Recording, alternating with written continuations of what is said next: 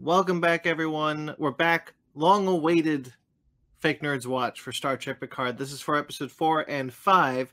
I have them. Watcher, episode 4, and episode 5, Fly Me to the Moon. Oh, yeah.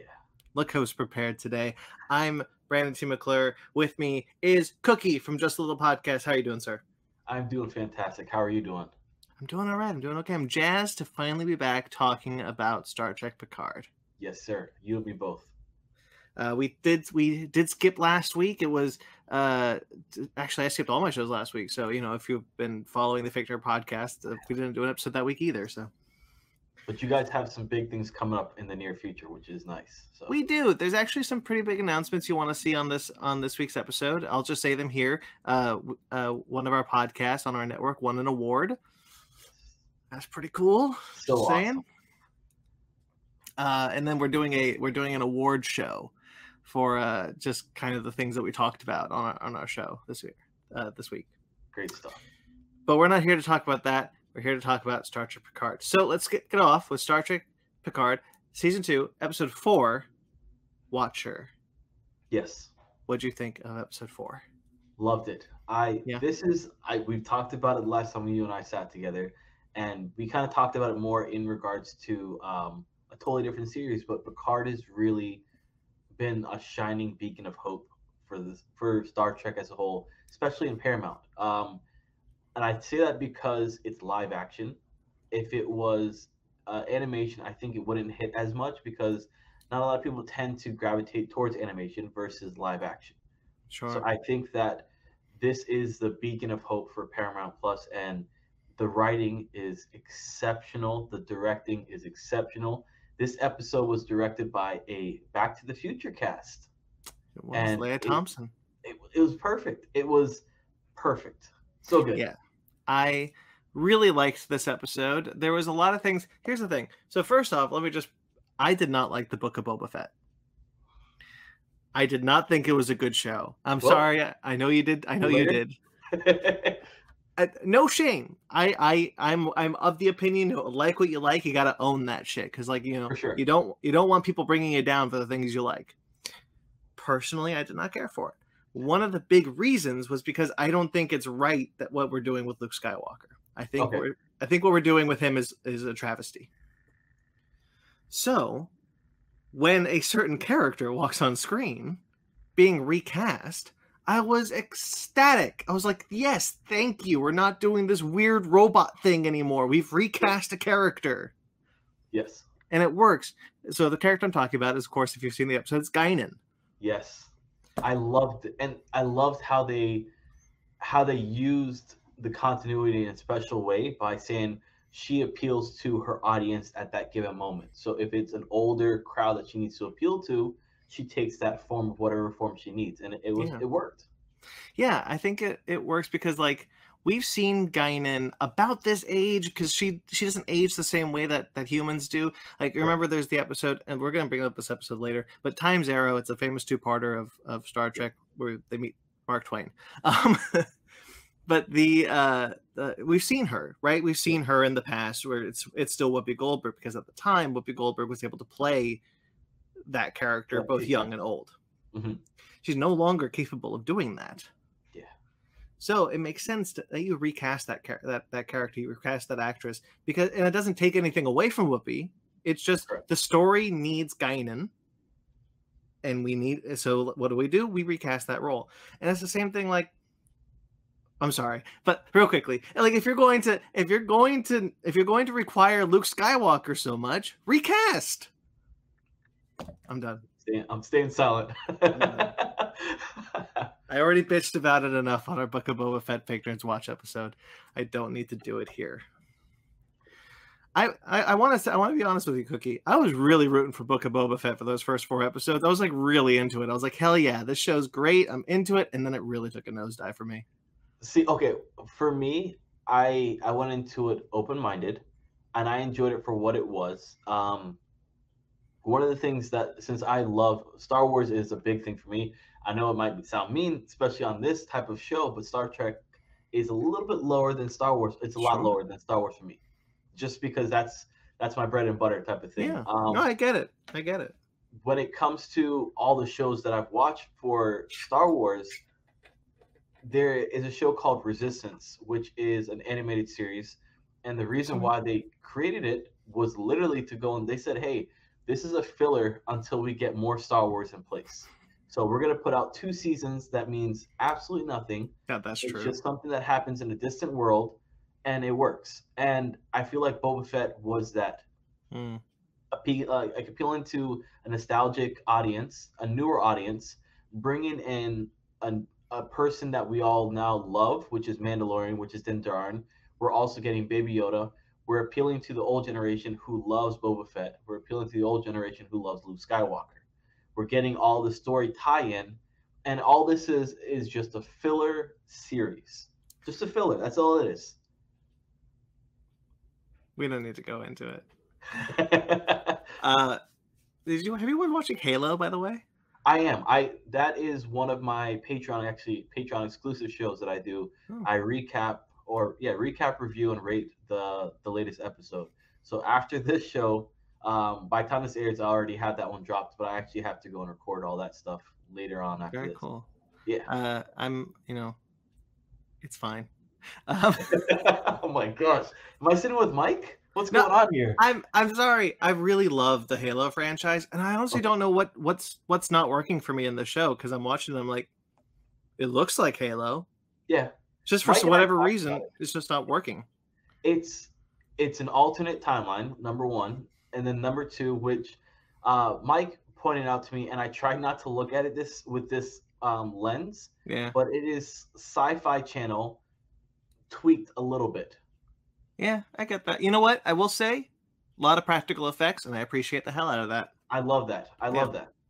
Anyway, when they do CGI, I don't really care so much for, but it's the sci-fi reaching for something with a budget that they might not have. Yeah, I was tweeting about it earlier today because I watched episode 2 today. We'll get to Star Trek Picard, guys. Don't worry. And like I haven't seen episode 2 yet, so no spoilers. No spoilers. And I was watching it, and I was just like, there's just something that's not clicking. It's like when you look at a gear, and it's like not quite where it needs to be. It's missing that one click to get it to where it needs to be. And I don't know what it is. I'm not a writer. I am a writer. I'm not that kind of writer. I was gonna say, and you're an editor, so I don't know what you have no excuse there. I'm not that kind of writer. Anyway, I don't know. Maybe I'll explore that later. Doesn't matter. We're here to talk about Star Trek Picard. Sorry, guys. It's been a while since Cookie and I have sat down. The last time you saw us was the last time we saw each other. Exactly. Yeah, it's been a while. So anyway, let's talk about Star Trek Picard. So they've crashed. They're on Earth. Mm-hmm. Hold on, let me look at my notes because it's been a while since I've seen this episode. Okay, so this is the episode where they go into the abandoned chateau. Yes. Raffi and Seven are looking for Rios, who's been taken. Correct. Jurati and Picard have no heat in the La Sirena, so they go to the chateau. Interesting little bit of canon that they've established is that the Chateau Picard was abandoned for hundreds of years. Yes, and it was in World War II during the Nazi invasion, and it was his family sought refuge underneath the tunnels of the chateau, which I thought was really cool, and they headed down to England. Yeah. So that was very interesting. I like that. It's a fun. I don't think it was ever necessary to explain why an Englishman had a French name. I never thought. That never bugged me. But it is kind of a fun little like, oh, this is, if you cared, this is why. Yeah, it's like trivia.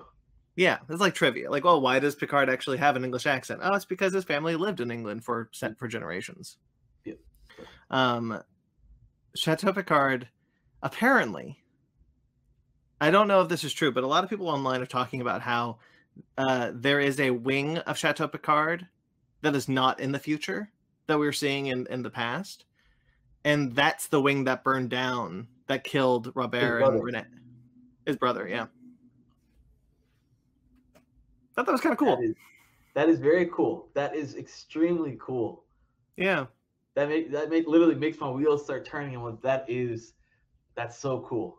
That's the kind of, if that's true and not quite an accident, because look, there is an extra wing on that chateau in the past. Like, if that is in fact the idea that what they went for, That's the kind of attention to detail that has really been appreciated in this season of Picard. That kind of thing that, like, it's background noise, but it's something that helps me as a fan fall in love and fall more immersed into the show.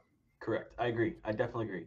And I think that this showcases the writers, the directors, the producers that it seems like majority of them, if not all of them, are Star Trek fans, and they enjoy being involved in this world and bringing this world into a new light, but into a light that appeases to all generations. And I love it.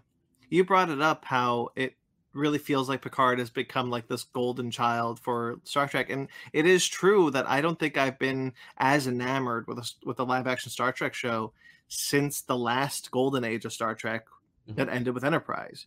Right? Like, Discovery is good.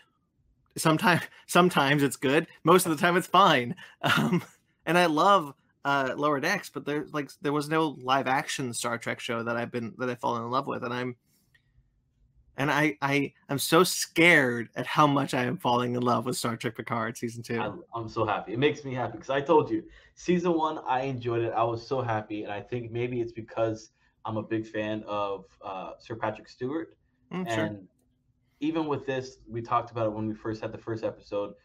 I'm a big fan of Mark Bernardin, which is comic book writer and a director now as well, and he's also done a lot of writing with other shows, but including Star Trek.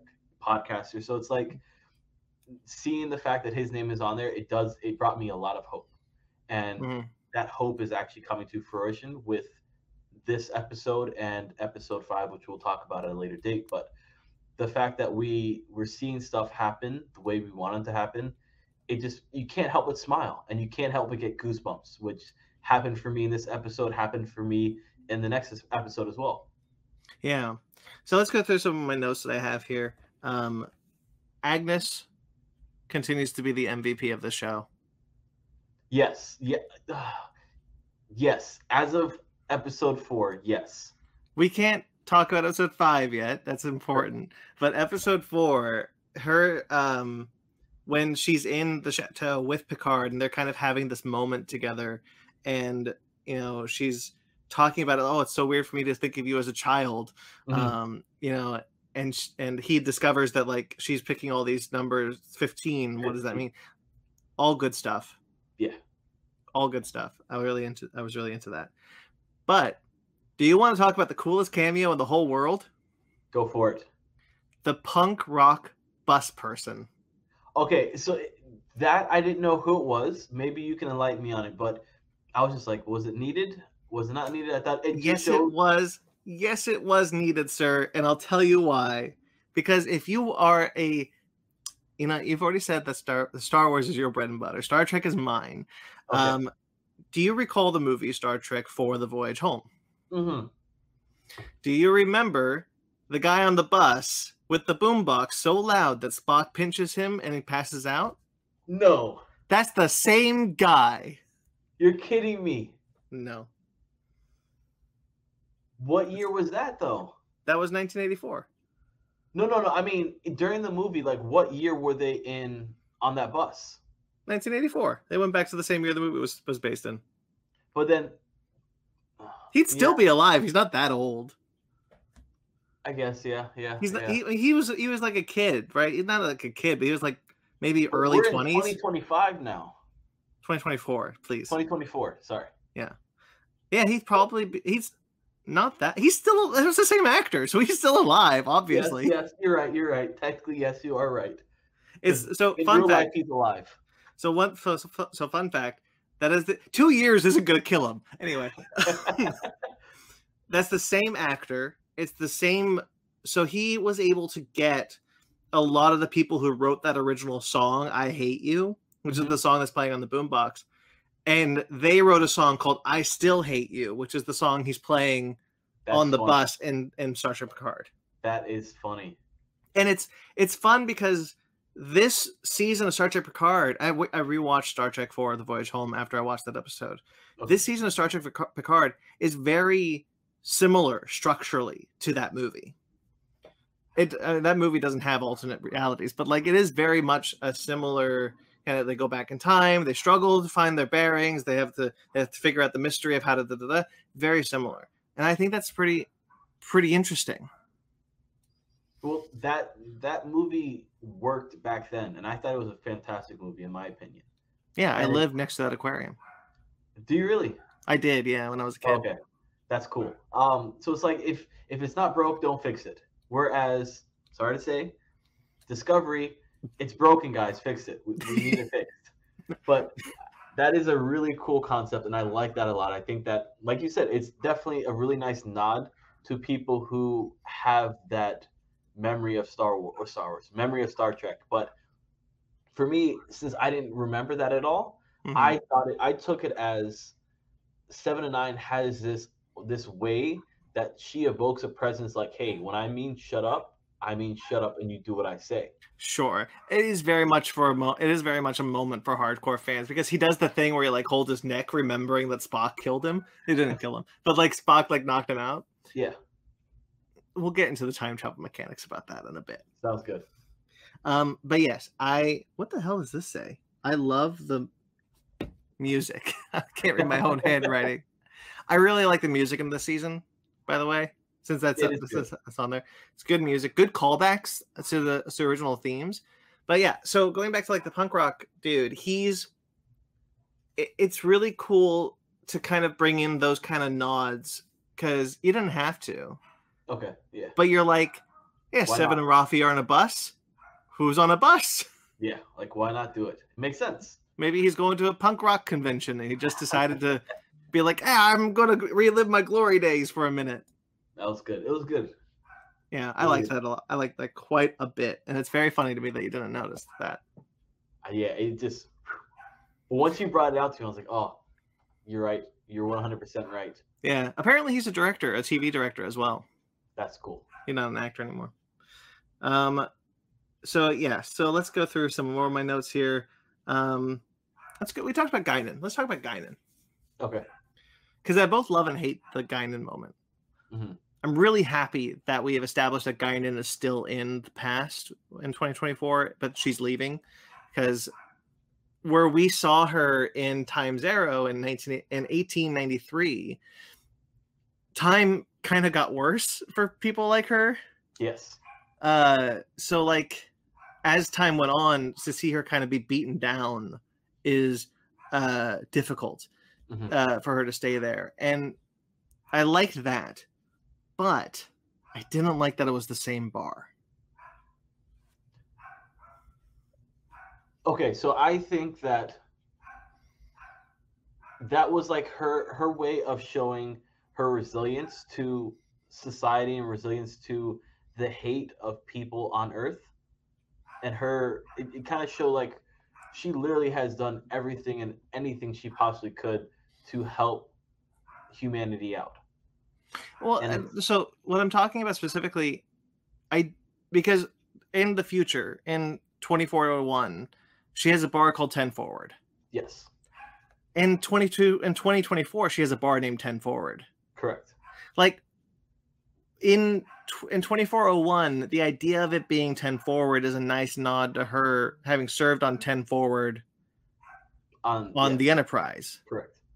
But in 2024, that just feels like, wait, so she named the bar on the Enterprise 10 Forward based on her bar from the early 21st century? Yeah, because like I was saying, it for me, it shows her resilience to humanity, and that she's done all she can do.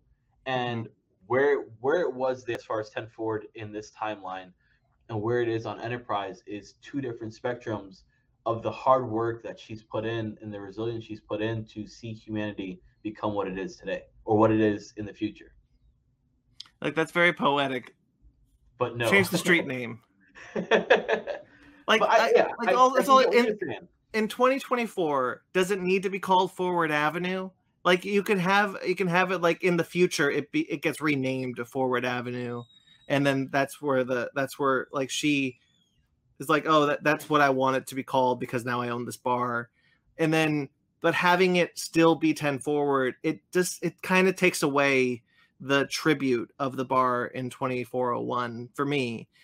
It's not a universe breaking thing. It's just kind of like I wish you had done that a little differently. Do you think that she is 10 forward and 10 forward is her? No, because the ship, the bar on the ship is on the 10th deck in the forward section. Correct. So 10 forward. Yes. It was just a coincidence. I think that it's like maybe it's a poetic version, like you said, of me. Maybe that it's just a symbolic design to say that 10 forward is Guinan and Guinan is 10 forward. If you take Guinan out of 10 forward, it's not going to be the same 10 forward. Change the street name. That's all I have to say about that. It's nothing that I'm like, it doesn't take away anything from me. For sure. It is just something like, if I am being critical, that is something that I rubbed up against. Mm-hmm. I did have a question for you. Shoot. I don't know if you know this. Is the Pitbull the same Pitbull that Picard had? As far as like, is the actor Pitbull the same one that he had in season 1? I don't know. Because it was just funny the relationship that he had with the Pitbull, and it loved him, and he's like, oh well, I show no form of harm to you. Yeah, it could be the same Pitbull. That'd be a cute little nod, but I don't know for sure. Gotcha. Excuse me, did you ever watch The Practical Jokers? Yes, I love that show. Did you recognize the guy who picked up the Pitbull? No. He's Q? Quentin? What's his name in The Practical Jokers? Oh, now you're gonna kill me. Oh man, wow. Right, what's his name? My friend likes him because he watches in practice. I've only seen a few like skits. I like it a lot too. I watched quite a bit with my mom. Now you got me curious. Let me see. Brian Quinn. Brian Quinn, yes. Yeah, that's who that is. He's actually good friends with Kevin Smith, and probably that may be a reason why he's on there, because he really likes Star Trek. Maybe. But he really likes Star Trek, apparently. Yeah, I thought that's a cool little nod for anybody who likes Practical Jokers. Let's see. Yeah, so let's talk about Guinan. Guinan herself. Mm-hmm.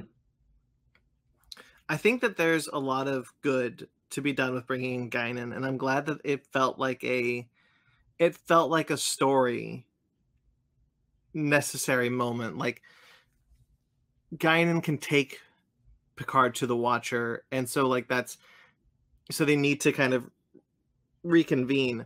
However, there's been a lot of discourse about this online. And I kind of hesitate to bring this up because I found myself in the middle of it when I first watched the episode, and I did not appreciate that. There is some discourse about the fact that why doesn't she remember Picard having met her in 1893? Mm-hmm. What do you think about that? Did you even remember that they've known that they met? I did. Trust me, and it was something that it came into my mind, and it just left as fast as it did. Yeah, and I think it's probably the healthy response to that. That Picard actually says to her, and this is what kind of saved it, was Picard said to her, "I need you to help me figure out what's wrong with this timeline." I think that there's also a case to be made that when he says what his name is, she recognizes it. Mm-hmm. But he said that it was okay, yes, because they immediately got into the vehicle after that. My name is Jean-Luc Picard. Okay, let's talk. Like, there is something that can be taken from that. Now, the official stance from the showrunner and the production designers and everyone who works on the show, because I follow a lot of them and they're doing a great job. The official stance is the idea was that because the future was altered, so was the past. Called it. See? I said it. So the idea would be that because the future was altered, Picard never went back in time to 1893 and never met Guinan. I don't know if you remember this. I said at the beginning of the episode, but the director is a Back to the Future star, and she knows that when you go on this timeline and you go back, you no longer can continue on this. You create an alternate timeline. Doc Brown explained it on a chalkboard very well. Let's do this. Okay, so that's not the case for Star Trek. Not always the case when it comes to Star Trek. Every time travel, in Star Trek, because there's many different ways you can travel through time within Star Trek. Each one of them comes with their own rules. Okay. Right? So when Nero went back in time due to the red matter, he destroyed the Kelvin and created a new timeline. That's the Doc Brown rule. That's he ended that. Right, he ended because it's the end game thing. You can't, if you go back in time, it's still your future. You cannot change your past because it's still going to be your future. Correct. Whatever that means. But so the other the slingshot method has only been seen to take something from the past and bring it to the future. We've never seen it done in this method before. Doing the opposite direction. Okay. So now that they've used the slingshot method to go back in time, see, then Girardi talks about it too. Like Girardi's like, no, you know, if we change the past, will Elnor come back? We don't know, because either we exist outside of time or we now are part of a fixed timeline. Will we even remember that we, you know, it's the thing. So like if you go back in time to before the thing was changed, shouldn't theoretically the timeline be intact before that moment? It should be. It should be. Well, that's the thing. Like, and I'm fully willing to admit, and I don't want tweets about this. God damn it, I don't want to get into this on Twitter. Time travel in Star Trek has never been consistent. Okay. There's never been a moment where that has been consistent. Story rules trump time travel rules always. Mm-hmm. So if that is the story they're going for, the idea that because the future was changed, so was the past, cool. But then why does the punk rocker still remember being choked out by Spock? Okay, hold on. Right? I'm trying to remember. Because why would Spock would not be part of the Confederacy. Correct. So all right. Where's this thing from? It's literally on the tip of my memory, and I'm trying to remember where it came from. Maybe I know. Describe it for me. Like these memory imprints that you have, even though they didn't actually happen. The Adam Project? Say again? The Adam Project? I don't think so, no. Okay, you should watch that. It's good. I did. I loved it. Cool. I loved it. Yeah, great, fantastic. Yeah. I can't remember what it is, but it's like when that happens, there's an imprint that's subconsciously left on you, almost like if you believe in reincarnation, and then you feel that deja vu situation happen. It's like, oh, that was my past life type of thing. So He feels his neck almost as if it's a reincarnation. He doesn't know why he's feeling his neck, but he just feels it for some reason. And it's just a little subconscious tweak that happens in his brain. You know, I have been in this debate for 2 weeks and I've never heard that explanation. And I applaud you, sir. I like that a lot. The idea that it's a cool idea that like he doesn't have a memory of it, but there is an imprint of a memory of a past life that he no longer has. That's kind of neat. I'm into that. Awesome. I don't think that's it. I don't think that's it at all. But that's cool. I like it. We need the showrunners. We need somebody to reach out to. Well, here they are. Here they are. No, I'm kidding. No, I don't think it matters ultimately. I'm willing, like I'm with the showrunners. Like, you know, if they say this is what it is for our story, sure. Yeah. You know, like that's what it is for their story. Story rules, time travel rules, always. And at least with this show, they haven't failed us. Yeah, and I don't think I think that there's been. I think the fact that they were in the debate shows that they did think about this. Like they didn't forget about Time Zero. They knew what they were doing. They were like, okay, well, if they go back in time and meet Guinan, would they remember? And this is what they settled on based on the rules that their story dictated. And there was really no way else around that. Correct. And it works. It works. Yeah, you know, I don't mind it. It's not something that breaks the show for me at all. I did have a question with Guinan. Before we find out about who the Watcher truly is, did you think she was a Watcher? No, because she's an Elorian. Elorians are listeners. It was a very important thing that they said Watcher. Elorians aren't watchers; they listen. Can't talk about it yet. We have to wait until episode 5. All right. Yeah, we'll get there. I never once believed that when they talked about watchers, it would be Guinan.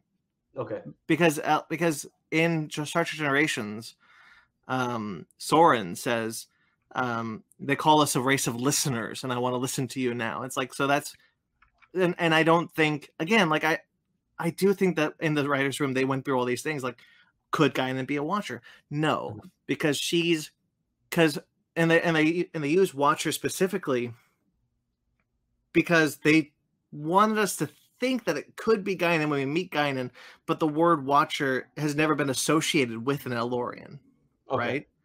So like I never thought so, personally.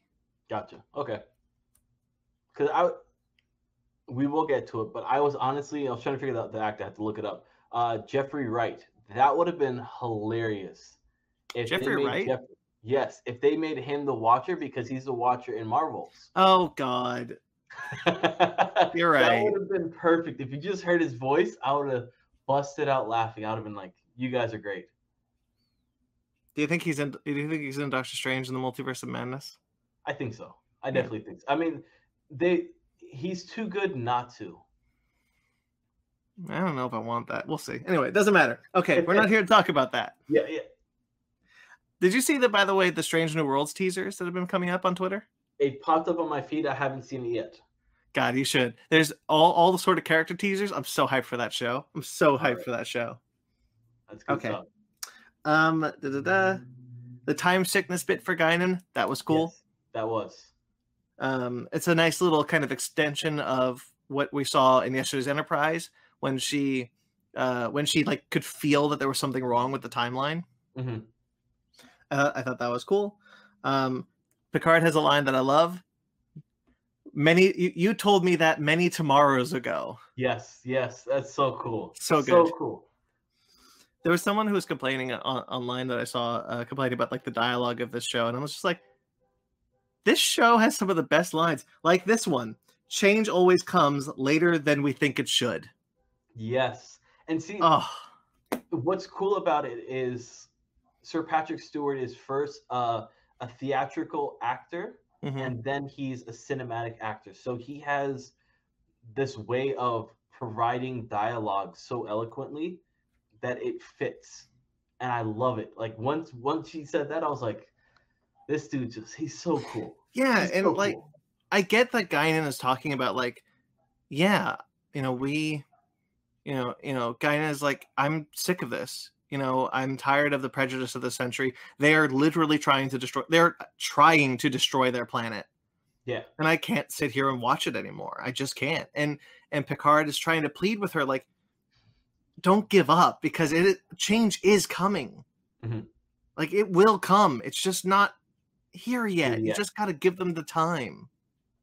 And that it's that beacon of hope that this show is, and that Picard is longing for Guinan to see, and it's just around the corner for her. Yeah, and I also really like how her heartbreak towards seeing humanity do what they're doing. Physical tears. Yeah, and it parallels what she will experience when the Borg destroy her world. Mm-hmm.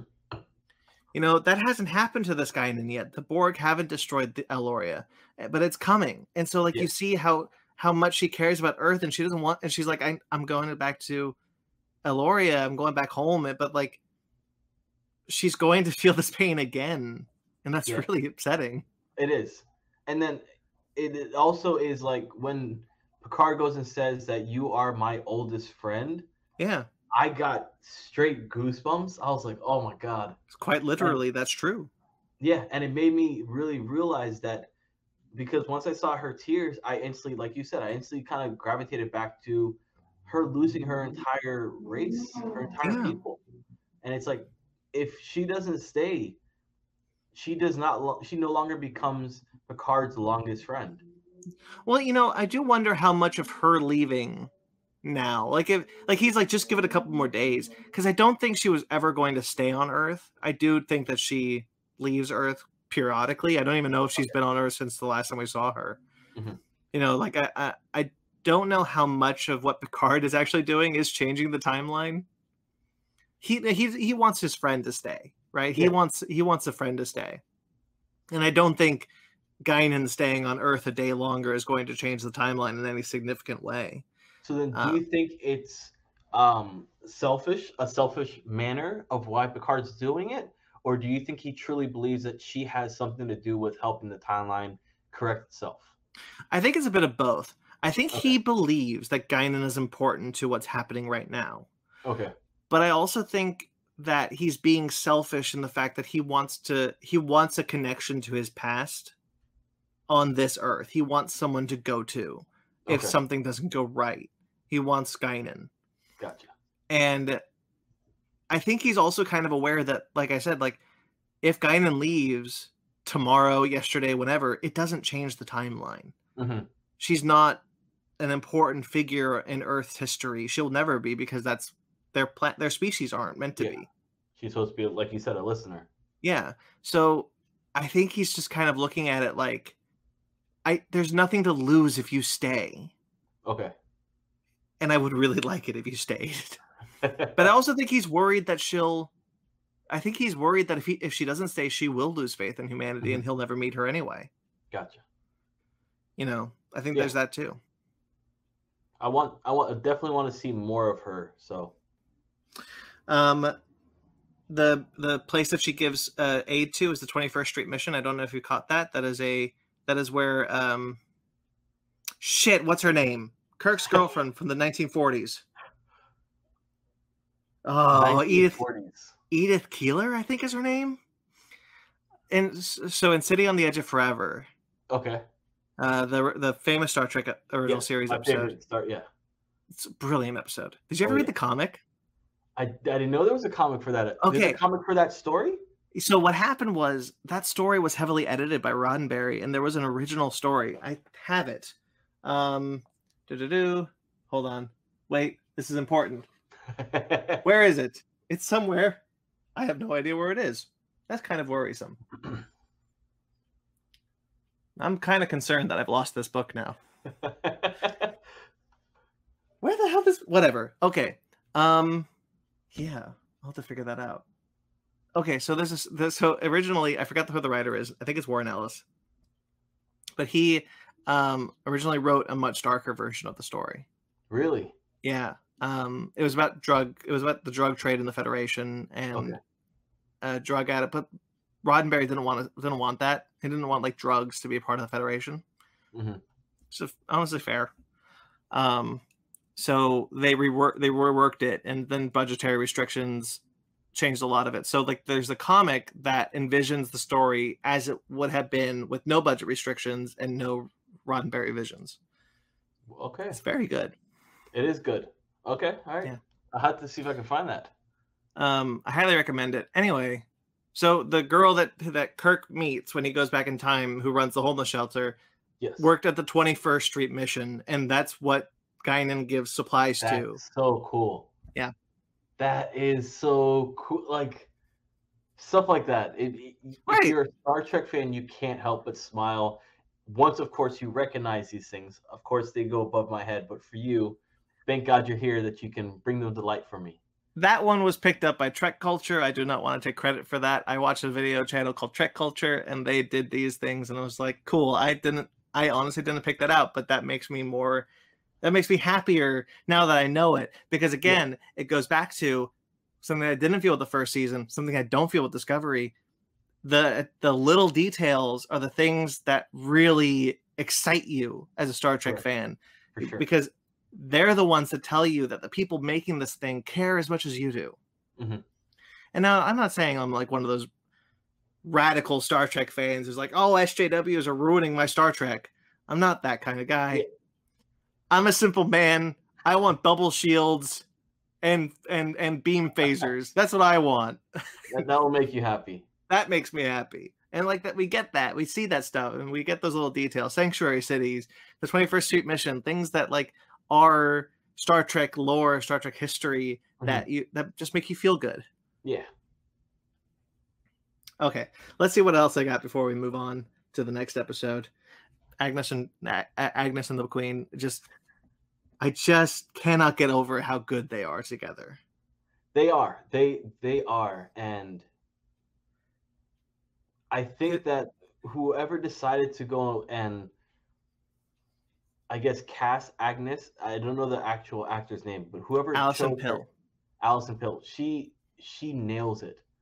She, like, the first season, I didn't really care for her too much. And she killed Bruce Maddox. Yeah. And this second season, she's had so much redeeming qualities that you can't help but just be happy for a win for her when she does get one. Yeah. You got this thing where she's kind of playing with the Queen in a bit where, you know, they're so we tried to talk about Rafi and Seven, or even Rios. Rios is in an ice internment center. Good stuff. I really like the bit with him where he's talking to the guys like, I'm the captain of a starship called the USS Stargazer of the 25th century, and I'm working with and I got a cybernetic person that's pretty sure wants to wipe out all life on this planet, and I think her cohort who's in a cybernetic body, and I'm not quite sure if it's got blood in it or oil in it. Like he's confused about Picard's role in life now. Yeah. Good stuff. I really like Rios. I hope that we're going to start seeing more from him, because I do feel like these 2 episodes did kind of sideline him. Rafi and Seven have a good car chase. Yes. Rafi being completely annoyed at the LAPD is very funny. Her just like yelling at a police officer. I'm like, you can't do that. Well, like, she can. She can. I was like, do you want to get arrested? But she held her own. Like, Seven's like, thank you for your service. Walks her away. And she's like, I hate this place. I think when the car chase sequence is fun, and Girardi connects the Queen to the transporter service, so that they can get him out. Correct. And she does it because she's like, you'll get access to me. We'll talk. You won't be alone. We'll talk if you do this for me. And then she lies to the Queen. She does. Which I have questions about, but we won't get to it now. Yeah, I figured that would come back to bite her, which it does. Yeah, I thoroughly enjoyed this episode 4, and it ends with Orla Brady without her Romulan ears. Yes, and fascinating. So interesting. But before we get to that, there was a guy in the police station that when they sat back down and he was like, hey, like, I overheard you guys. If you want to know where your friend is, he's probably with the border patrol type of people. And nice. I wanted to know if there's any significance to that actor, or if it's just a random guy that just kind of filled in. Because I feel like so far we've gotten people who are previously involved in Star Trek or have some connection to Star Trek, and it's like, I wonder if this guy has any type of connection to Star Trek. Let me find out, because I am curious as well. I probably not, but it would be kind of cool. There you go, sir. You get some street cred. All right, let's see who this guy is. By the way, Michelle Hurd, who plays Rafi, her IMDb picture is smoking. All right, now you called me into this. Now I got to look myself. Throw that out there. Wait, who the hell is? I think I just got a spoiler for something. Oh well. Yeah, because there's someone credited who's not supposed to. I didn't notice anyway. He's not He doesn't. Oh, there he is. Yeah, this is him. Okay, let's see. He's been in a few things, so he's an actor. He is, okay. Well, I'm not sure he's been in anything Star Trek. Doesn't look like it. Yeah, he does a bunch of like 1 episodes of things. I don't think he's anybody. No offense to this actor. Like, I'm just saying, I don't think he's anybody from Star Trek. Like he's not a callback. Gotcha. And yes, she does have a very wonderful picture. I will say that. I'll say. Okay. So the two things at the end were very interesting of this episode. One is Orla Brady being revealed Hmm. as the But it's Watcher. not necessarily the same one we know No, from it's not. season 1 or the beginning of the season 2. It's not Laris. And the other thing is a blonde woman reading a Dixon Hill novel that Q is trying to manipulate. Yes. By the way, another thing from Trek culture that I thought that I think might be fun for you is the observation place that she's walking out of is a Star Trek the original series callback. Really? Yeah, it's a NASA. It's about. It makes a thing. Oh, what's the thing called? Sorry, I haven't recently watched Star Trek the original series. Is the thing? You know what? I will accept tweets about this one. I am curious to be reminded about this thing's name. Anyway, it's a thing from TOS. It's a thing from TOS, yeah. Okay. Anyway, that girl was for a week, by the way, because I watched these when they come out. For a week, by the way, we all kind of queued up to the fact that her credit said Renee Picard, and we were like, "Excuse me, what?" We had to wait a week to figure that out. So, on that note, why don't we go to episode 5? Let's do it. So, episode 5, Fly Me to the Moon. Great. And it was directed by Jonathan none Frakes. other than, yes, sir, the great Jonathan Frakes, and cameo by Leah Thompson. Yes, I saw that. I did see that when she was on the board. I was like, that's cool. That's pretty cool. Yeah. So, for about a week, there was a lot of speculation about what Orla Brady's role would be, and it was confirmed pretty quickly that she is of the same, not race, because Gary Seven's a human. Correct. But she is from the same place that Gary Seven was from. Yes, she is a supervisor. Which is a callback to a TOS episode. Real quickly, I've always wanted Star Trek to revisit concepts from the original series that they just kind of abandoned over the years. And I'm really happy we're doing this now. Yeah. I flipped when the Guardian of Forever showed up in Discovery Season 3. I was like, yes! This is Star Wars. I keep saying Star Wars. This is Star Trek. This is not Star Wars. This is Star Trek. Because I love those silly concepts that we just never go back to. Yeah, for sure. And so Gary Seven was an interesting one because it comes from an episode called Assignment Earth, which is important because the episode was supposed to be a backdoor pilot to a show called Assignment Earth, which is basically a ripoff of Doctor Who. It's like Gene Roddenberry's American Doctor Who. And they retooled it as an episode of Star Trek, the original series. Blah blah blah. Anybody who's watching this knows the history of that episode. But it's really cool that we now get another one of that person. Yeah. We now get another one of this person, played by Orla Brady, for some reason. Mm-hmm.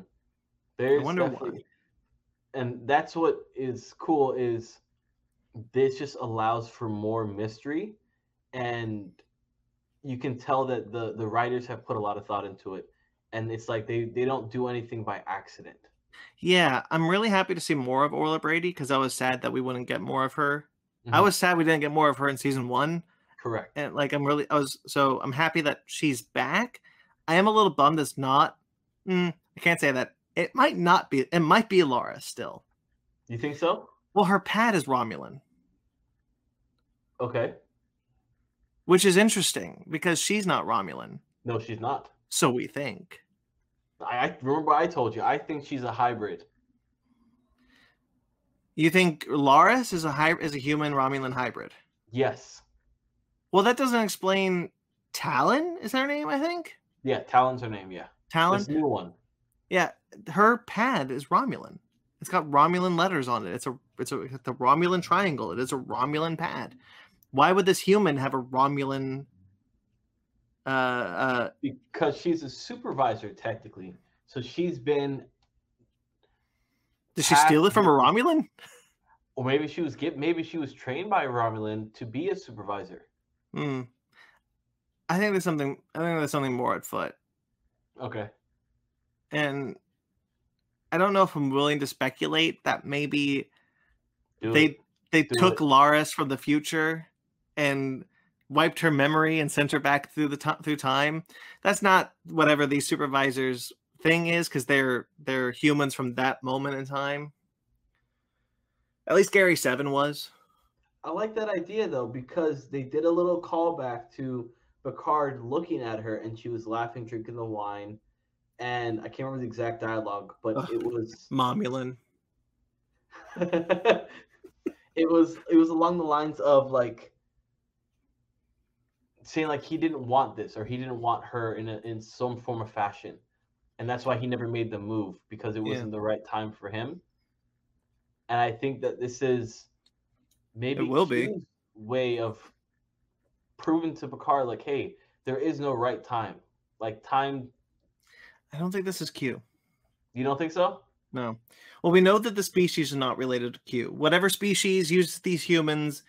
Look, okay, real quickly, the Gary 7 thing is confusing as hell because they are humans that are taken some 6,000 years in the past, bred to be the most perfect human beings ever, and then sent back to Earth to observe things, to watch things. That doesn't sound like Q. And to kind of like retcon that to be Q would be strange. Okay. And she also doesn't recognize what Q is. That's true. Yeah, or does she? I don't think it's Q. Okay, all right. I know where you're going. I'm sure other people have had this thought too. I don't think it's Q. Okay. But she has been tasked with watching over Picard's ancestor, Rene Picard. Yes. Which was wonderful. Yeah. Really cool to actually see another Picard. And like we heard about her in the speech at the beginning of the season. We know that she's important. She was instrumental in early exploration of our solar system. I didn't quite think it would be this early. I didn't think she was going to be this important. I don't know if she is. They seem like they're making it out to be like the world that we know as far as Star Trek doesn't exist without her. Well, so they make a point to kind of be like, so there's a couple of things here. So skipping towards the end of the episode when they're making the plan about what they're going to do. So their only cue that she's, I didn't mean to do that. Their only clue that she's important is that Q is interested in her for some reason. Yes. So they know that Q is grooming her for something. So Q is clearly trying to get her off of the Europa mission. Why? Even Rios is like, so your ancestor is the reason? Like that seems weird, doesn't it? And even Picard is like, well, I don't know why. Because the records of this time period are wildly incomplete. We don't know why she's the only thing we know about Rene Picard is that she did this mission and she found a sentient life form. That's it. So I'm curious. I am willing to bet there's more to this, and I am almost willing to say that maybe she's the reason why the Confederacy rises, and they're actually doing a bad thing. It could work. Yeah, right. Because there's a lot of right now we're at the halfway point of the story. We're at the point where we're thinking that everything that we got a plan. We know what's everything going on. The plan still has to go awry. And I think potentially the plan goes awry because they realize that their actions right now are causing the Confederacy timeline. That's definitely a possibility. Yeah. Do you remember Q was talking to her, trying to go and imprint something into her mind, and he tried to snap his finger to make it reality. And he's like, that's very interesting. Yeah. So I think that maybe, like you said on episode 1, that the reason this is all happening is because something's happening to Q. Whether he's dying, whether his species are dying, something's happening to him. And he's trying to correct that through this game with time. Picard. Time is against him for the first time in his life. Yes. Because that's what he says to Sung. It's This is some really good writing. It's juicy. It is. It is. It's like yeah, it's good. And there's so many different plots that are all And subplots that seem like they form together to make one. what Really we're well. getting is we're getting the natural structure of a story of this type. We're getting every episode we get a little bit of an answer. Orla Brady's here. What's Orla Brady? Oh, she's a supervisor. This is what she's doing. Renee Picard is important. Okay, why is Renee Picard important? What's Adam Soong going to do? That's the next episode, and we'll figure out that. And so like we're getting it in a way that doesn't feel like I really hate to throw Discovery under a bus again and again and again. Stop kicking it. It's already dead. But like the idea of, right, but like Discovery didn't do this. Discovery spent 4 episodes spinning its wheels doing nothing. We learned nothing new. But every episode in Picard, we learned something new. We progressed the story further to fit its 10 episodes. And I'm really appreciative of that. Yeah, they're packing it full. They know their limit of 10 episodes, and it's like we don't have the luxury of putting in a filler in here. This thing has to be jam-packed full of story. Each and every episode has to explain the overall arcing plot, and every episode needs to give the audience something new. There needs to be some new information that the audience gets. And we are getting it, which I think you and I are both loving every episode, and each and every episode seems to get better and better. Yeah. So let's talk a bit more about let's get off Q, because I want to talk about Adam Soong. Okay. So Adam Soong, much like his descendant Eric Soong from Star Trek Enterprise. Mm-hmm. Do you remember? Did you ever watch Enterprise? Yes. Oh yeah. Yeah. There's the 3 episodes. There's the 3 episode eugenics episodes with Brent Spiner. Yes, I remember this. He was revealed to be a geneticist, and then was like, oh, maybe I'll go into cybernetics. And so great voice, brother. Great voice. Thank you. And so we're seeing it's a fun bit of continuity that in the past, Adam Soong, which is the furthest Soong that we've ever seen in the timeline, is a geneticist still. Mm-hmm. And it really sucks to be a geneticist post the eugenics wars. Yes, big time. Big time. All of genetic experimentation is illegal, and he's like, but like we can cure people. I think there's been a lot of discussion about like, could this series, because to be fair, it is a little fluid where the eugenics wars fall within the timeline. Mm-hmm. There's some places that have said it was set during World War III in the 2050s. The original series established it in the 90s. So there's a lot of discussion. I think this kind of firmly sets it back in the 90s, because they're so against the idea. Like Leah Thompson talks about the idea of like, what you're doing goes against the blah blah blah convention. Like there's been a treaty that's been signed. Mm-hmm. And I think that's kind of confirmation, at least I took it as, the eugenics wars have happened. Adam Soong is a geneticist trying to cure his daughter, but he can't because of the laws set by the eugenics wars. Correct. I agree. I definitely agree. And that's what I think anyway. It breaks your heart to see that. Like he literally says that my daughter can't go out into the sunlight because she can't breathe the air, because if she does, she will die. And they're like, nope, sorry, you're revoked. Your accolades are all taken away from you pretty much, and your funding is gone. Yeah, because he's been doing illegal experimentations anyway without them, and so like he's being punished. So the Soong family genome is very resilient. Yes. Because every male looks like Brent Spiner. It's dead on each and every single time. I find that fun that you can always find a way to bring back Brent Spiner. He just plays a different Soong. It's good. Yeah, I mean, I wasn't too crazy about Alton and Inigo from the first season of Picard. I thought it was a little weird that they were like, hey, surprise, Noonien had another son. But I like the idea of going back further than Eric, seeing seeing Adam Soong. Yeah. But the other thing is Soji, the actress who plays Soji, mm-hmm. plays a Soong as well. Yes. She plays Corey Soong. which is a nice callback to the fact that Brent Spiner has always done the males. So now we get an actress who will always play the women. Yes, the same one over and over again. Yeah. I thought that was cool. I like her.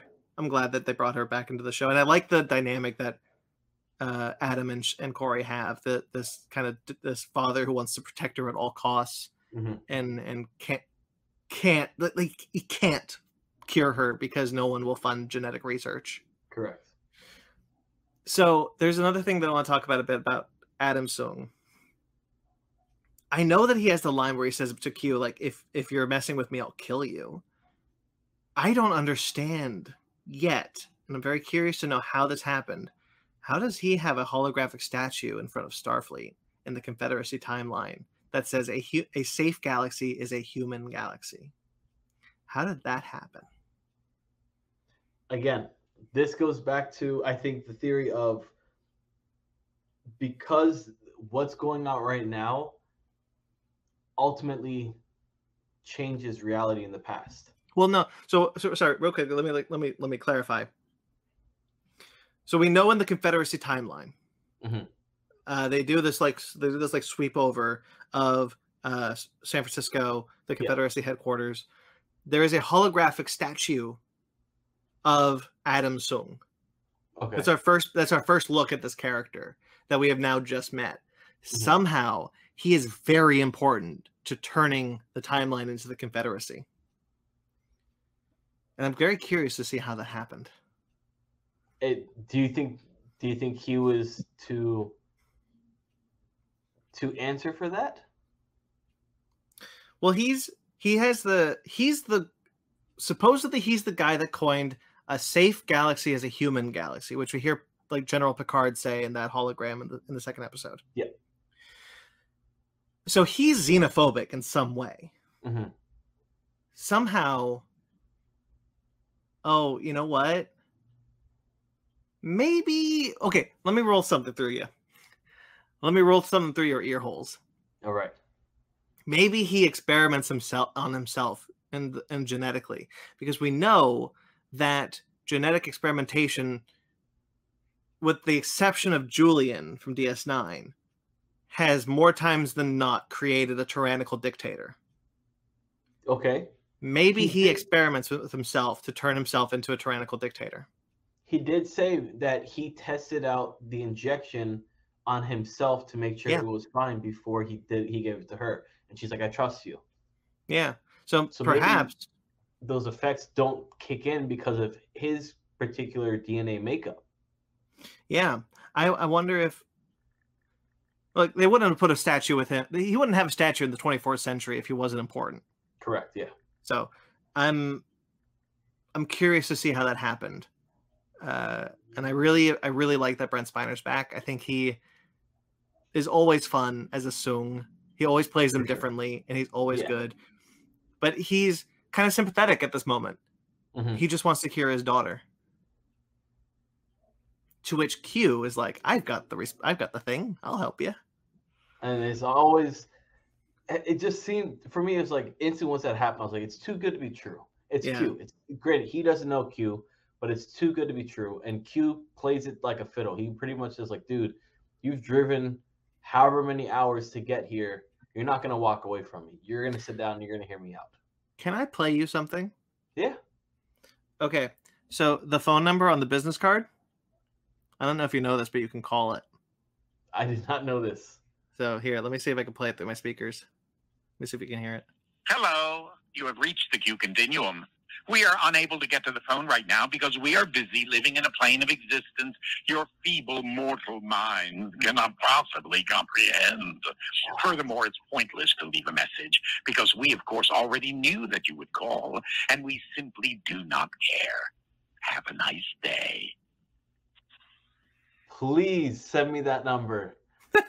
That is so cool. Yeah, isn't that great? I'll text it to you later.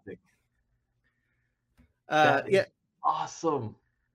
So Q, so John Delancey's having a ball in this episode. He gets to do his little like Sigmund Freud therapist bit, and then he does his and then he's talking to the way he's talking to Adam. He's like, you know, like yeah, time is not on my side at this time, at this moment. But if you want to just take this out and blah blah blah.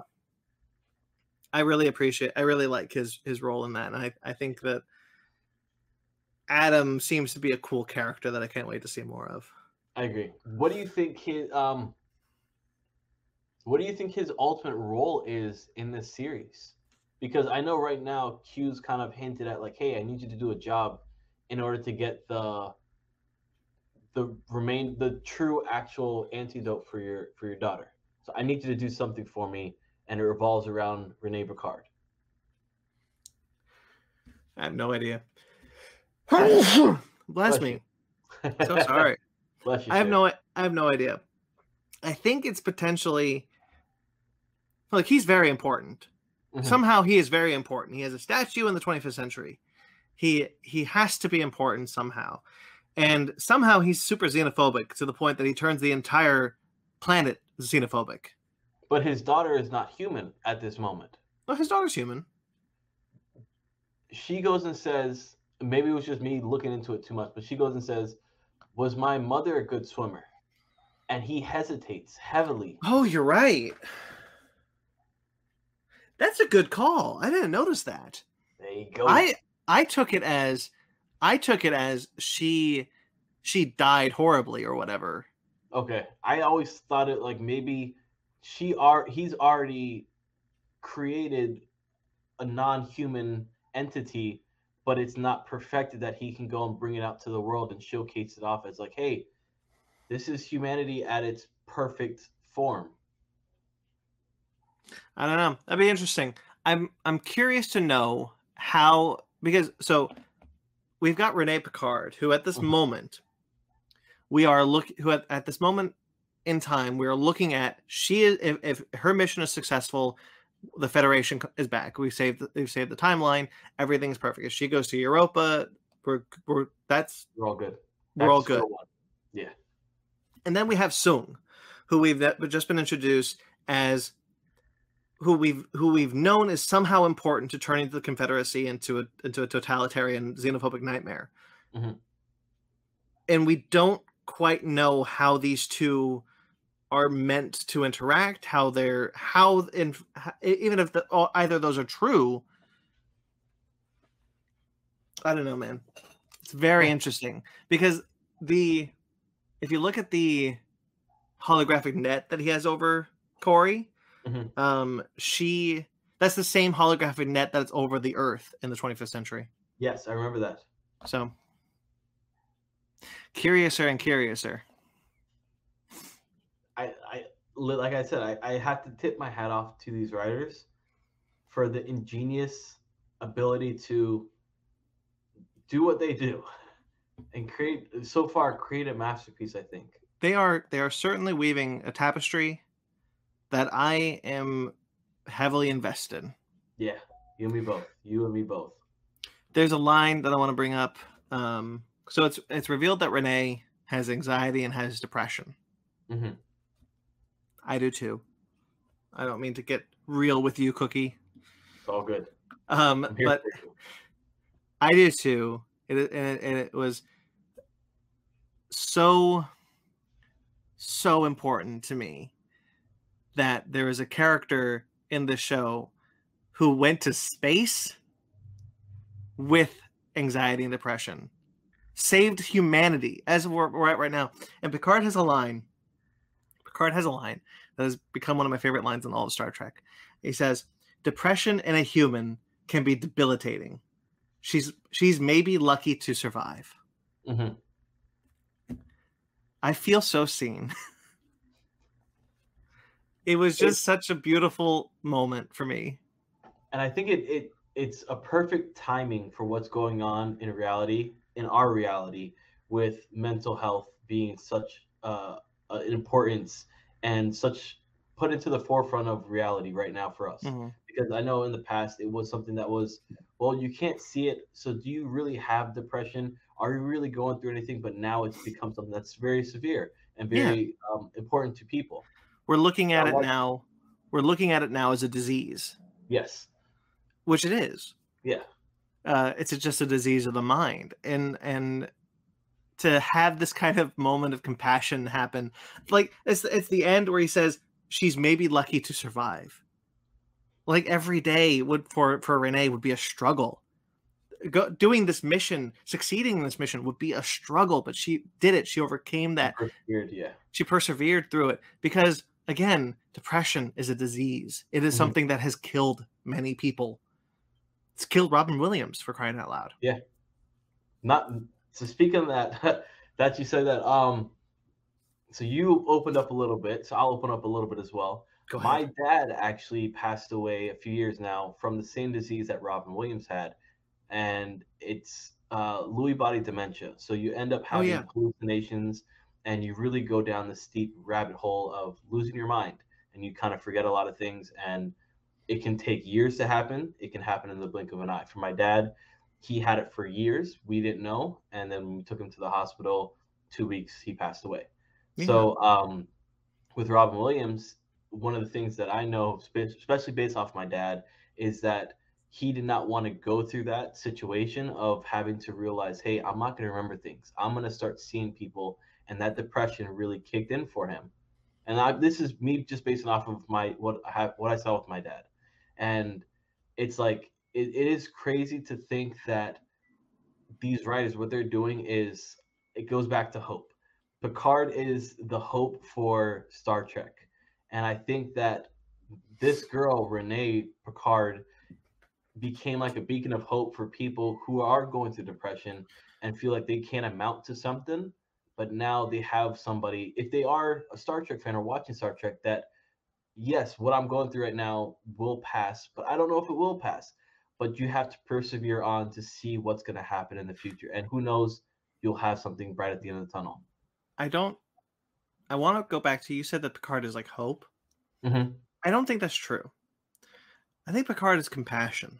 No, not Picard as a series. No, I know, but I mean to say both as a character in a series. I think okay. What we've seen, maybe not in the first season, but in this season, is compassion. You know, he has such a compassionate look at people. He always has. You go back to the Next Generation. He's always his compassion is what always made him important. It made him unique. Mm-hmm. And I think looking at, like, you know, number one, his dog, the Lars and Zhaban in the first season, he took him in because he was compassionate to the plight of the Romulan people, because he felt like he failed them. But yeah, he cared. He cared. And so, like, having kind of this moment of, like, you know, Orla Brady talks about, like, you know, she is looking like she's not going to do the mission anymore because she's going through these things, and he doesn't, he's like, oh, he's not, he had a very real moment of, like, what she needs is someone to talk to. And unfortunately, her therapist is like, yeah, you should be scared. It's the worst person to talk to. You should be scared. And his anger, his like lash up is like, that's no therapist, that's Q, is so good. It was good. So good. Okay. Let's see what else I got here. I took the thing where he says records of this time are wildly inaccurate to be because of World War III, because a 10-year long nuclear war would have wiped out tons of records from before that. Maybe it is, maybe it isn't. Maybe it's just their way of being like, yeah, we might come back again. We don't want to set timelines again. For sure. But I also think that it could be, with history, there's always, of course, the normal phrase is there's always two sides to a story, but there's actually like the three sides to a story. There's their side, your side, and then the person that's non-biased looking over, watching everything kind of take place. Yeah. So maybe this is the same situation where the histories are written too separately, that there's never been an entity to watch it and see it unfold in front of their eyes, being unbiased. Maybe. But no matter what would happen, a 10-year long nuclear war that wiped out most of the major cities in all of the world, and the whole world, would have an impact. Would have a major impact. I think what's interesting is people think that, like, the eugenics wars would probably, I don't think the eugenics wars would have had a major impact on the world's economy. I think that because the eugenics wars mostly I hope I'm right, and I think the eugenics wars mostly happen in like Asia and Europe. Okay. We wouldn't see major ramifications of this war in 2024. But something like World War III, which was all over the place and nuclear, and you go back to the First Contact when they like most of the major cities were destroyed, like that would have a major impact on life, and would completely change the landscape of the planet. Well, the eugenics wars are bad. I don't think they were as bad as World War III. Correct. Anyway, that's enough Star Trek history. So Agnes. No, before I go back to Agnes and the Queen, because so good. When they break Rios out of the bus. Yes. Raffi and Seven is really trying to be compassionate towards Raffi, and I think she's succeeding. I think she's like, you need to take a breath. Like, I'm here for you. You got my back. I got your back. I'm here for you. And when she thinks she sees Elnor come out of that bus, because her grief is manifesting in like hallucinations and whatever, like it's kind of heartbreaking to see her go through this. It definitely is. I like the fact that Seven did have a form of compassion, and it was just like a brief solace for Raffi when she held her hand, like really embracing and saying, like, I really have your back. Like, I'm not just saying this. Yeah. I actually have your back. And she grabbed her hand. I was like, that's a very beautiful moment. It's very, they love very each other. Yeah, absolutely. You can tell. Yeah. If this season doesn't end with them kissing, I'm going to be very upset. You and me both. Because, like, I just love, dude. I love. One, they're both very attractive people, and two, they play the love card very well. Can I also bring up the fact that, like, so apparently I haven't seen this.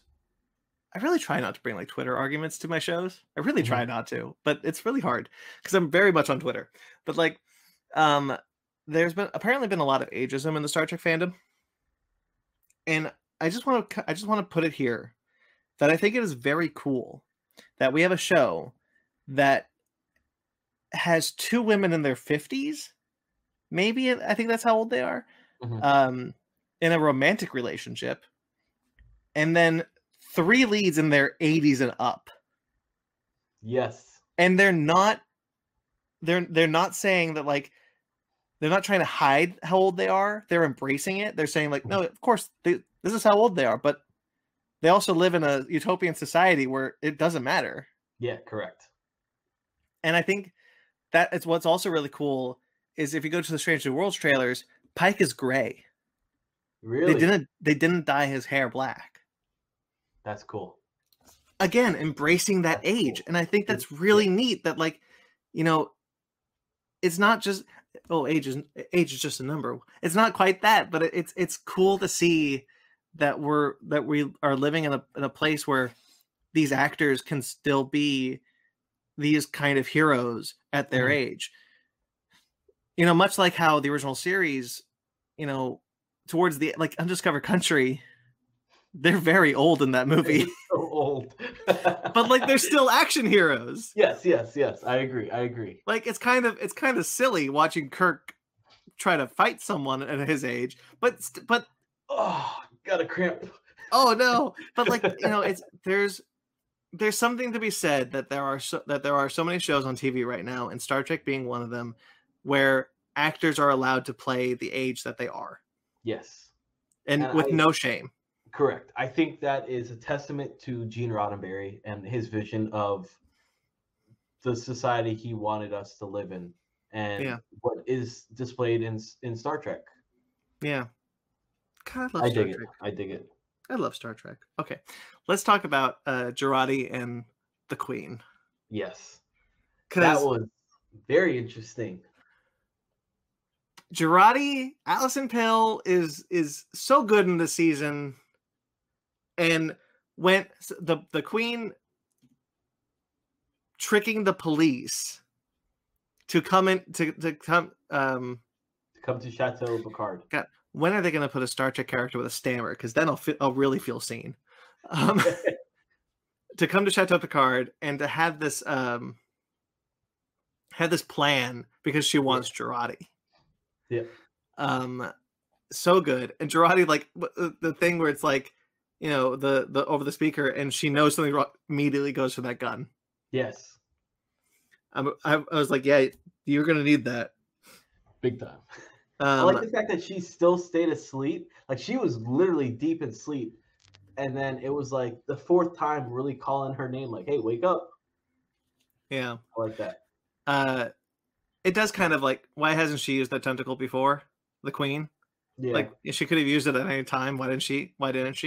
Whatever. It's a good story. I'm not complaining. Well, I think because it was in which tentacle? The tentacle to grab the cop or the tentacle that grabbed the cop? Okay. What purpose would it serve if she did it any other time besides just them two alone? Oh, she wanted Jurati. Just at any time. What's going to stop her? A 90-year-old man? Yeah, I guess you got a point. Right? You got to. Hey, we're just talking about his age and age not being a number. He could stop. He's not doing action scenes. He's not getting into fights. Last season he did. He ran up those stairs pretty quickly. Oh, no, he didn't. I love him. No, he didn't.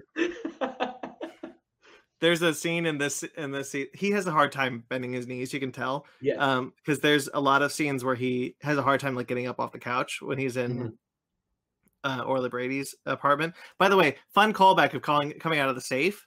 Good stuff. And there's a bit where Elnor is passed out and he's like doing a lunge. Like, you know, when you're in gym and you're doing a lunge. Yes. When he's supposed to be on his knees looking at Elnor, but he can't because he's so old. He's old, yeah. I just thought that was kind of funny. 81 years old right now. Is he? Wow. Yeah. He, I think Picard was okay. So he's 81 years old. When was Picard born? Because I believe, when was Picard born? 2305. So 2305 is 2401. So what's 2305 minus 2401? No, the other way. 2401 minus 2305? Yeah. Right. Minus 2305. So he's 96. 96 in this. Okay. My grandfather is 2 years younger than that. Wow. Good for him. Yeah. My dad's turning 90 next year, I believe. Oh. Yeah. Happy early birthday. Thank you. For him. Yeah. Yeah, I think it was, I believe, and I don't remember where I heard this, but I've kind of always ran with it, that the cast of The Next Generation were playing people who were 10 years older than them. Okay. Because the idea would be that our life expectancy was longer in the 24th century, so we would look younger when we were older. Makes sense. So it makes sense that an 81-year-old would play a 96-year-old. Mm-hmm. Anyway, what were we talking about? Okay, so Agnes is coming in. She's got a shotgun. She's ready to kill the Queen because the Queen's going to kill. The Queen's like, I'm walking out of here either in his body or yours. Or your body. And she shoots. She does. Do you think she made the right call? Yes. Okay. I think that was absolutely the right call because I think even without the assimilation, she would have been able to get them home. Like she would have been able to get them home. But so I really like this angle of assimilation. I'm really into this idea of like, you know, it's belonging. It's not assimilation. It's not forceful. It's you want it. You want to be part of the collective. You want to not be alone. You want to have that belonging because in the collective, all voices are heard all the time, and we're all together all the time. And she's playing off the idea that Agnes is so lonely. The Queen does not have the luxury of sending a horde of Borg drones to assimilate an entire planet. So she's taking the approach of enticing an assimilation, of being like, doesn't this sound good, Agnes? Don't you want this? Which is like, no. Like it's literally the polar opposite of she's alone all the time. To once you get assimilated, you're never alone ever again. But for someone who's incredibly lonely, for someone who deals with depression, it can feel enticing. Like I'll be honest, I kind of buy what she's selling. Really? If I didn't have decades worth of stories that tell me that the Borg are just mindless zombies, yeah, kinda. It's kind of nice. But that's the thing. She does know that. She knows, but she's never experienced it. She's never experienced it firsthand. All right, which is very different. I'm hoping I'm right with this accusation here. You've heard about cocaine and what it can do to people. Oh yeah. Do you just go and say, well, you know what? Screw what I heard. I'm gonna go and take cocaine anyways. But in fairness, she has already gotten a taste of being assimilated. Remember? So she's got a little. She's got a little. She's had a little. That makes sense. Okay, yes, I can get what you're saying. So it's the same metaphor essentially. She's had a little cocaine already, and she's kind of like, that felt good. Maybe I want some more. That makes sense. That makes a lot of sense. Okay. So she played it well. I think she also did though. I think she made the right choice with saving the cop's life, because if the Queen got into the cop's body, he's dead. Yeah. I do wonder what an assimilation looks like for the Queen, because it's not, because she's looking at this as making a new body. Mm-hmm. It's not like she's making a new drone. Correct. Yeah. So I'm curious about this aspect, and we'll see it explored next episode.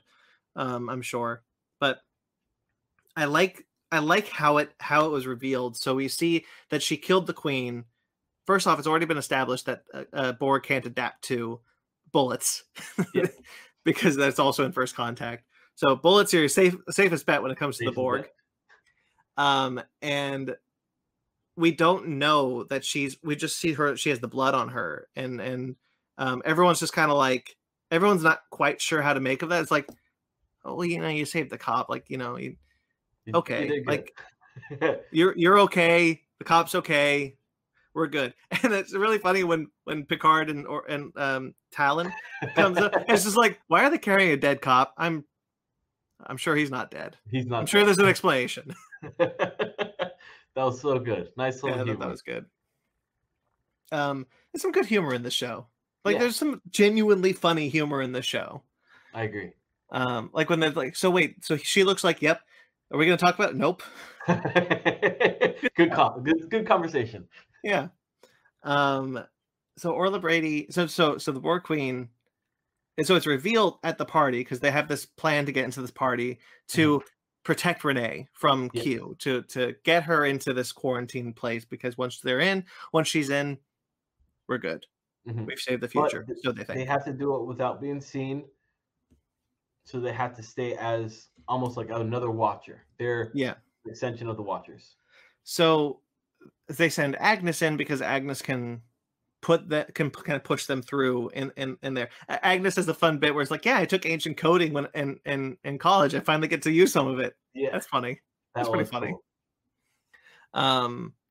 But when she's captured, classic mid-2000s a fake capture story coming from Star Trek. The Dark Knight, the Avengers, Spectre, Skyfall. Skyfall, yes. Don't mess with the classic. It's revealed that when she shot the Borg, she felt the Borg she felt the Queen dying. Yes. Because she still had a bit of the Queen inside of her. Correct.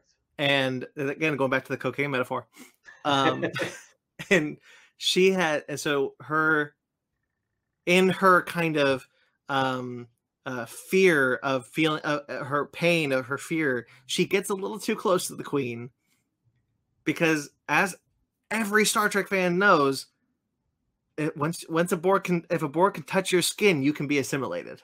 Yeah, it's game over. Yeah. I thought that was a cool little. We've never seen I don't believe we've seen the Queen ever assimilate someone.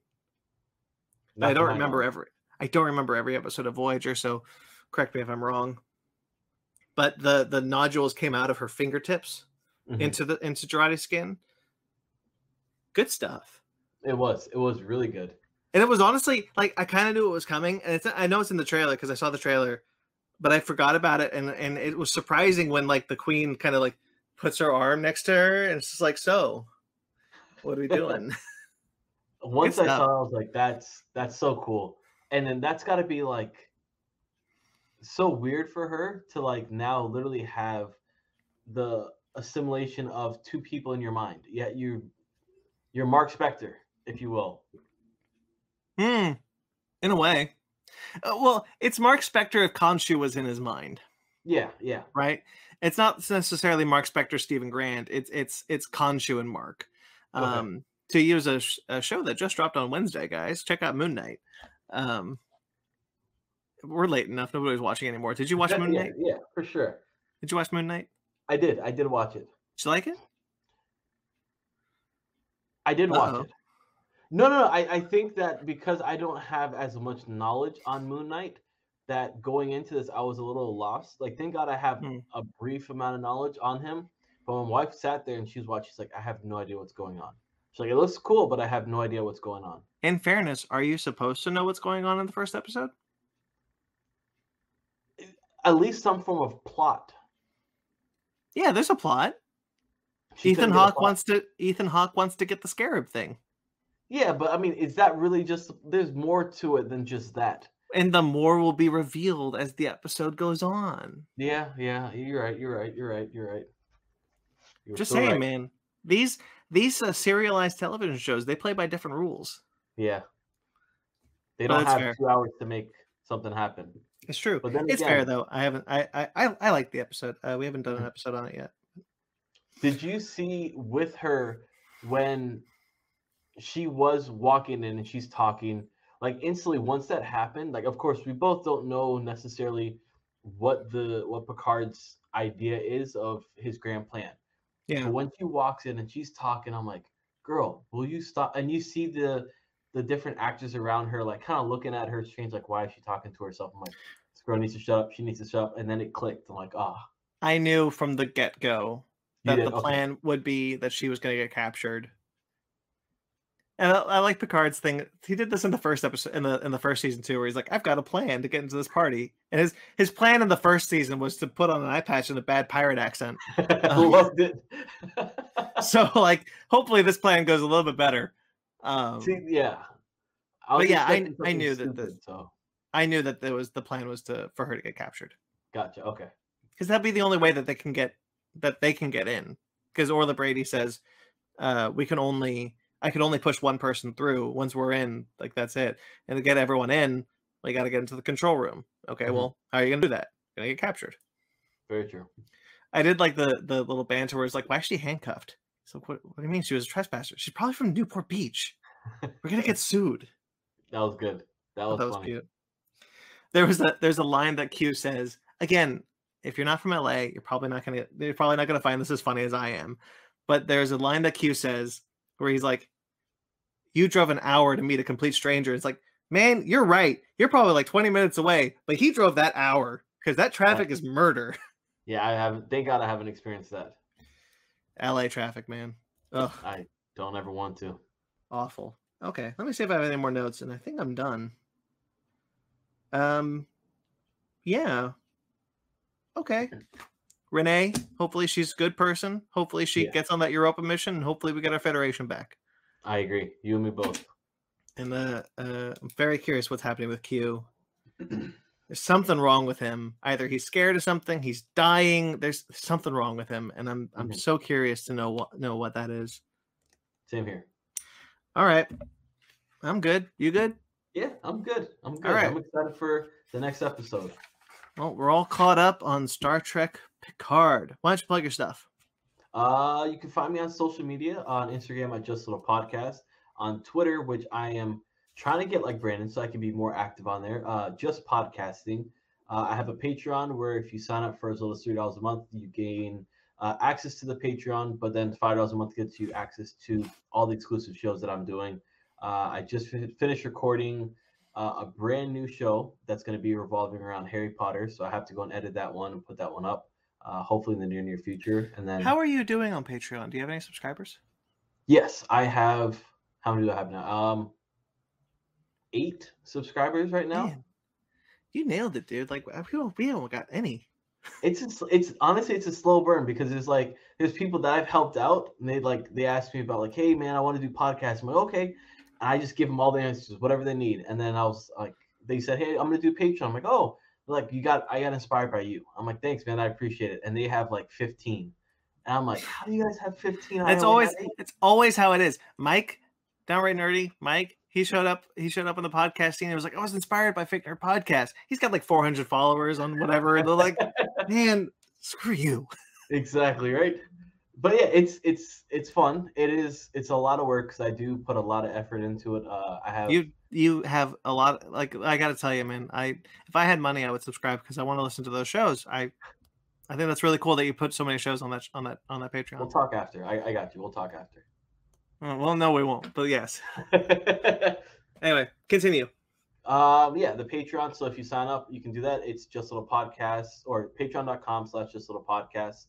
I'll be on this show hopefully more and more often because I love talking Star Trek and I love learning about the lore of Star Trek because I'm not as well versed as Mike and Brandon. So I'm kind of like the noob learning from you guys, and I enjoy it. I enjoy hanging out with you both. So nice. That's it for me. Well, we love hanging out with you. Unfortunately, Michael Carls of the Downright Nerd Podcast could not be here. His work schedule is killing him right now, it seems like. Yeah. Man, I do not envy him. Not at all, yeah. He's a busy guy. Yeah. But that'll do it for Star Trek Picard. This is Fake Nerds Watch for Star Trek Picard Season 2. If you want to check out more Fake Nerds Watch, if you're more interested in the Star Trek stuff, we've got Lower Decks. We've got Discovery Season 4. We got Lower Decks Season 2. We got Picard Season 1, if you want to kind of go back through what we thought about Season 1 of Picard. We have other Fake Nerds Watches. We're probably going to do a weekly discussion of Moon Knight coming soon. So stay tuned for that. That'll probably be up this week, if we do it. And there's plenty of other shows on this channel. If you like this video and you subscribe to this channel, you can check out Basement Arcade Pause Menu, the award-winning Basement Arcade Pause Menu. Congratulations. Thank you. I will take all the credit, even though it is not my show. There's Conversation, which is not an audio show. Which is not a video show. That's an audio show. You can check that out. Season 2 is coming soon. I'm working on that right now. There is Basement Arcade Basement Arcade is a video game Let's Play show. Basement Arcade Pause Menu is a video game discussion show. Fake Nerd Book Club, Animation Station. Both of those shows are discussion-based shows based on animation and comic books. There are episodes up. We haven't put up episode on those in a long time, and hopefully we do soon because I miss those shows. That's it. And of course, there's the Mothership Show, Fake Nerd Podcast. Fake Nerd Podcast goes live every Sunday, except last Sunday, almost every Sunday. But for good reason. We had an Oscar party that day, and that was a lot of fun. And this week, we're actually going to be doing our own award show. The only criteria is we had to talk about it on our various shows. So on our channel, if we talked about it, it can get nominated.